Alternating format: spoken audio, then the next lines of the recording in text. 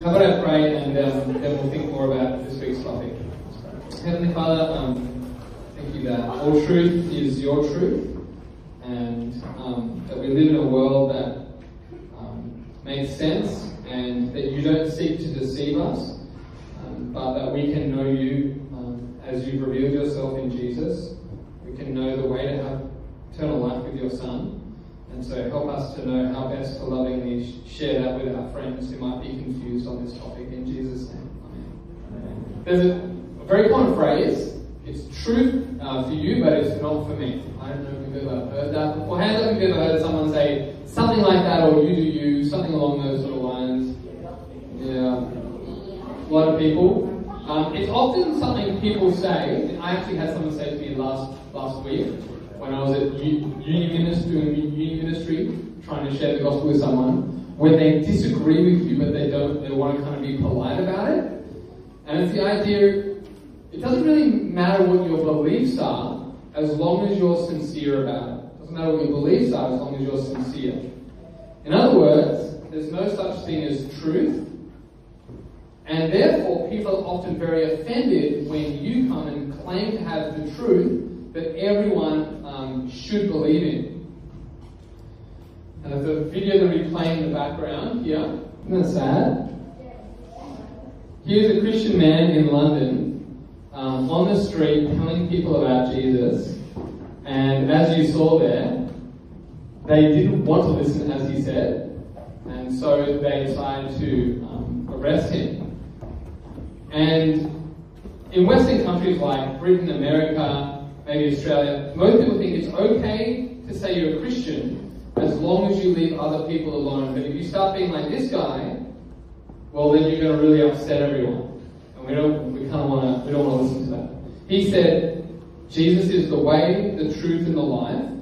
And he was saying that applied to everyone, including these police officers. And they said, no one wants to hear that.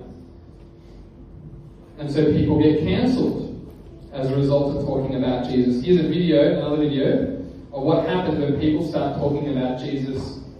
This is the real footage, but this is the tampered footage. The issue with sin, it makes us, our sin that's in us makes us do those things, and the only salvation for this sin is the gospel. The only way to really cure that what's on the inside is understanding that Jesus Christ died for our sins. And so to me, on a micro level, it's understanding.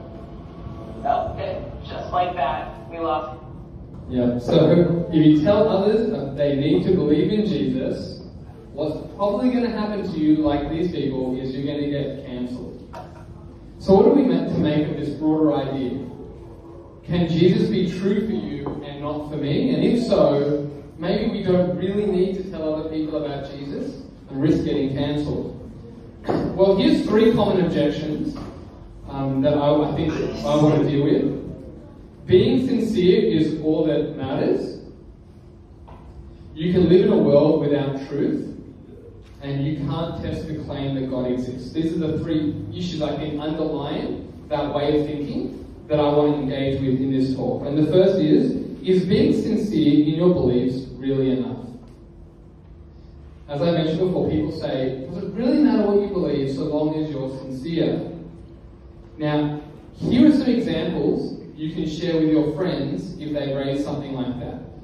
Very few people would say that the Holocaust was a good thing, right? But Hitler was very sincere in what he was doing. Okay, there's example number 1. 2, no one defends bride burning in India or the daily human sacrifices carried out by the Aztecs. But they were very sincere in thinking that they were making the gods happy when they were doing that. And if tomorrow I believe I'm a heart surgeon, is anyone in this room going to allow me to do heart surgery on you? No. But I'm really sincere about it. Yes? Oh, thank you. Thank you. This will be the last day we ever see you again. Even if I believed I could be a heart surgeon, all the passion in the world, I don't think any hospital team would allow me to join. See, we simply do not consistently hold to the claim that people can believe whatever they want as long as they're sincere. All by itself, being sincere isn't enough. Why? Because there's such a thing as truth. Which leads to the second question. Can we live without truth? Now, someone may say there's no such thing as truth, but when you travel calmly 30,000 feet in the air, it's the unchangeable truth of aerodynamics that is keeping you in the air. We simply cannot live in this world without truth. How would you respond to someone who says, there is no absolute truth? Is there anything inconsistent with that statement? Does anyone have an answer? Yeah? But is that true then, what they're saying? Yeah, is that statement a universally true statement? Yeah. The statement, there is no absolute truth, is a truth claim, a truth statement.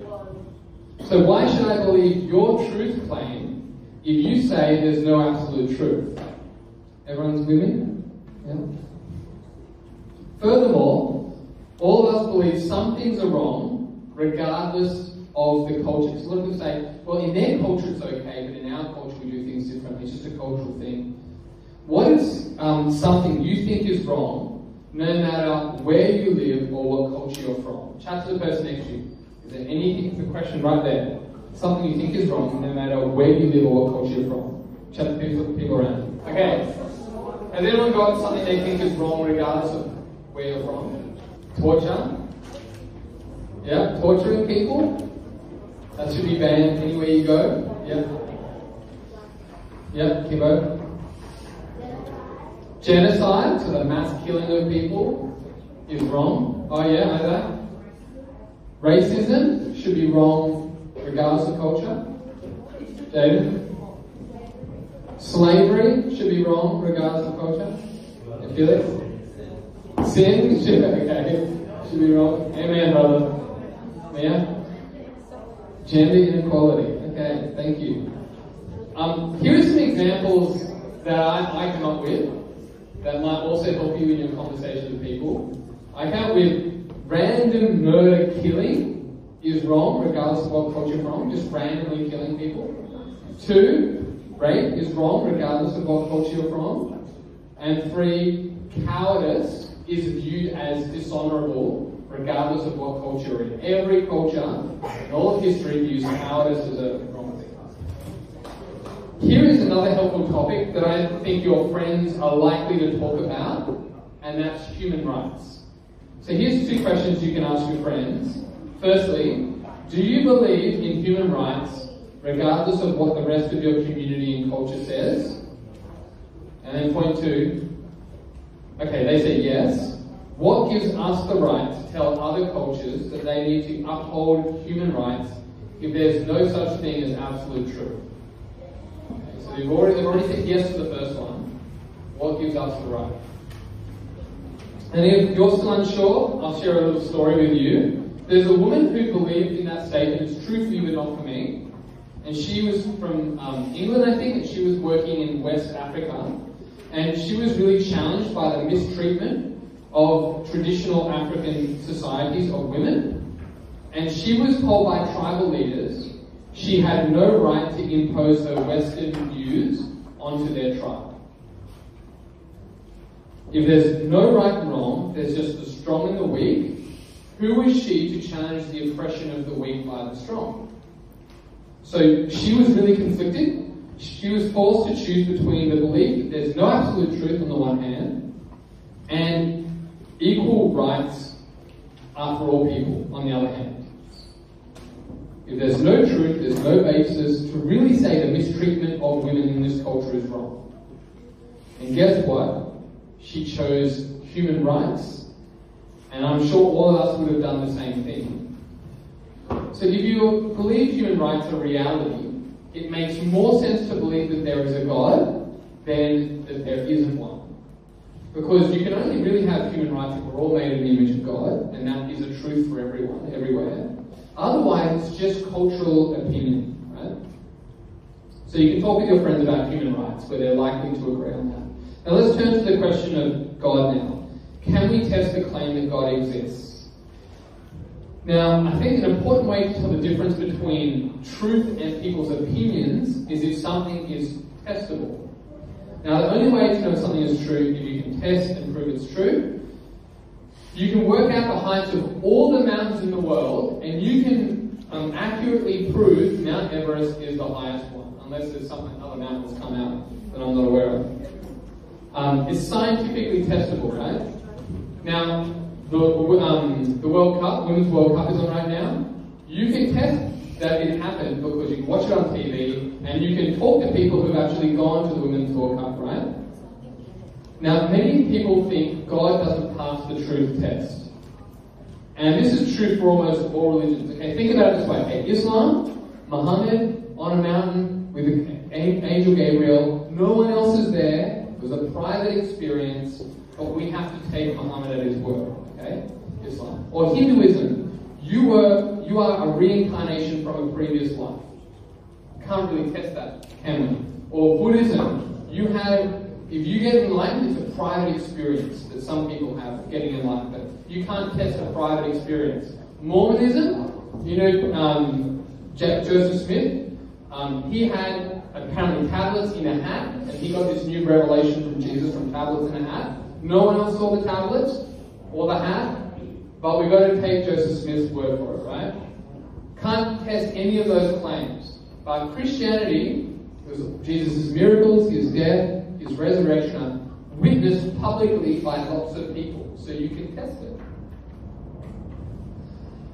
Okay, listen how John begins one of his letters. That which was from the beginning, which we have heard, which we have seen with our eyes, which we have looked at with our hands, that our hands have touched, hasn't looked at with our hands, that makes no sense. This we proclaim concerning the word of life. So, John is saying that Jesus, the Son of God, who's always existed, came into the world in human flesh. People saw him, people touched him, and walked and talked with him. You could meet him and test him to find out what he was like. In other words, the claims of the Bible can't just be an opinion. So, does Jesus really pass the truth test? Here's 4 E's, again, you can try and lock in when you talk to your friends, that help you talk about the truthfulness of the Bible. 4 E's: early written records, eyewitnesses, endangered lives, which is the apostles' lives, and empty tomb. 4 E's. You can lock that away, write it down or something. Now, for the sake of time, I'm just going to look at 1 and 2. Okay, early written records. How reliable are the eyewitnesses? Okay, now some people say the eyewitnesses are biased. They really wanted it to be true, so they wrote down something that they convinced themselves was true, and they tried to convince other people was true. But Jesus actually never rose from the grave. Now, to answer this, let's have a look at the Apostle Paul. Now, he's very important because he wrote a third of the New Testament. If you want to disprove the Bible, you go a long way by disproving Paul. Now, Paul was a very devoted Jew. He was in charge of killing other Christians and putting them in jail because he was so strong in his Jewish faith. He says in Galatians 1:13, "You've heard of my previous way of life in Judaism, how intensely I persecuted the church of God and tried to destroy it. And yet, on his way to Damascus, Jesus appeared to him, and from that point on, his transformation was so radical, Saul becoming Paul, that he became the most persecuted of all the Christians. He was imprisoned, tortured, killed, because he believed he saw Jesus. In fact, 2 Oxford-educated men, they were so determined to destroy Christianity that they sought about trying to disprove Paul. But here is the conclusion they came up with. After looking at his transformation, they said, "The conversion and apostleship of St. Paul alone, duly considered, was of itself a demonstration sufficient to prove Christianity to me a divine revelation." You can't account for a transformation in one day of killing Christians to dying for Christianity unless he actually believes he saw Jesus. So the eyewitnesses are reliable. The second thing is, how reliable are the early written records that they wrote? Now, you've probably heard of Chinese whispers. People say the Bible's like Chinese whispers. It gets passed on from one generation to another until it finally gets written down. and by the end of it, you get something that's not very accurate. So I'll get six people up. Can I just get any 6 people who do a game of Chinese whispers? Now close your eyes. I'm going to show everyone the word. Okay. Don't look. Asha. Okay. Okay. Yep. Mike, I move over here. I'll show you. Okay, now. You step back a little bit so that they can't hear. You got to pass it on. You got to listen to it. No, you can't ask the second time. What you got the first time is all you get.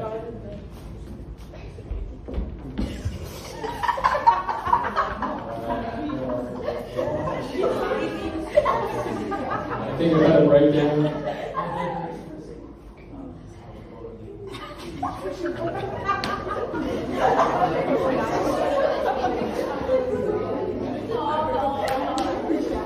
Alright, let's see how it went with 6 junior boys.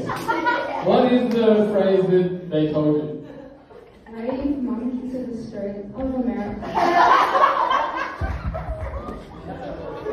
Okay, yeah. Good job. It was Purple Monkey Dishwasher. Okay, well done guys. You've successfully proven my point. As you can observe from our very confident junior boys, the longer the message got passed on, the more of it was lost until it was almost unrecognizable. People say the Bible got passed down generation to generation, so what was written down ended up being very not like what was the original events that happened. However, the eyewitness accounts recorded in the Gospels were actually written much earlier than multiple generations later. I want to teach you guys how to explain to someone when the Bible was actually written. Okay, here's a way you can do it. If you follow the logic, I've got the logic up on the board. The logic is, okay, we know that Paul died in Rome AD 62. Luke wrote 2 books. His first book was Luke, his second book was Acts. Acts ends with Paul still under house arrest in Rome. He's not dead yet, which means it must have been written before 62 AD. That's Acts. We know Luke was written before Acts, so therefore you assume maybe 5 years or something like that. So that takes you, if Acts is about 62, 61, 60 AD, that means Luke is somewhere between 50 and 60 AD, which means likewise you've got Mark in that ballpark of 50 AD, because Luke borrowed from Mark, we know that. And so if you know Jesus died 30 to 33 AD, you've got Mark being written about 20 years later, Luke being written about 30 years later, right? Way earlier than what some people talk about. Now, can I get a volunteer? I get with somebody who wants to jump up here and throw a ball around. Mia? Okay. Alright. Some people, say, oh, like, the Bible was written so long ago, probably the message was dropped, sort of thing.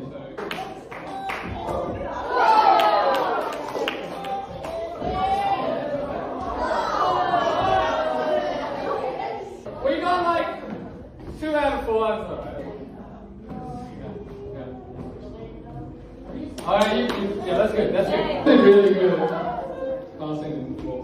Good job. The idea is, obviously, if you're so close to the person, it's very hard to drop the ball. If we're talking 20 years, it's very hard for the Bible to be changed in 20 years. And that's what we have with the eyewitnesses. From his own words, Jesus can't be a good moral teacher or one option among many gods. He claims to be the way, the truth, and the life. When we see him, we've seen God. Now that man in London, that street preacher, was telling people about Jesus. Why did he need to tell him? Why didn't he keep it private? Why couldn't he just mind his own business like the officers told him to? Imagine, have this in your mind. Imagine you're in a burning building with someone, and that person is asking you how to get out into safety. Okay? Now, if you know there's only one door, if you know there's only one door out to safety, all the other ones lead to death, it's unloving for you to say, take any door you want, if you know there's only one door that leads to safety. In a similar way, Jesus is the only way to God the Father, to be forgiven and restored, and the eyewitness testimony gives us confidence with that. According to British law, that street preacher was arrested, but then he was actually released. But in lots of places around the world, Christians are not released. They're put into jail or killed. Why do they do that? Because they're risking their lives so others can have eternal life through Jesus. We might find it hard to talk about for having faith in Jesus, or get worried people will get offended, that they'll say we're arrogant, or not want to be with us, our friends anymore. But if we really love our friends, we need to tell them the truth. It's actually the most loving thing we can do is to tell them about Jesus, because Jesus is the door to safety. Let's pray that we can do that. Heavenly Father, thank you so much that Jesus is the way to safety, that there is hope in this world, there is truth to finding a relationship with you through Jesus. And so help us to be bold and to be really clear in how we chat to our friends about these issues discussed today, so that they might know that the most important thing they can do is to trust Jesus. In Jesus' name, amen.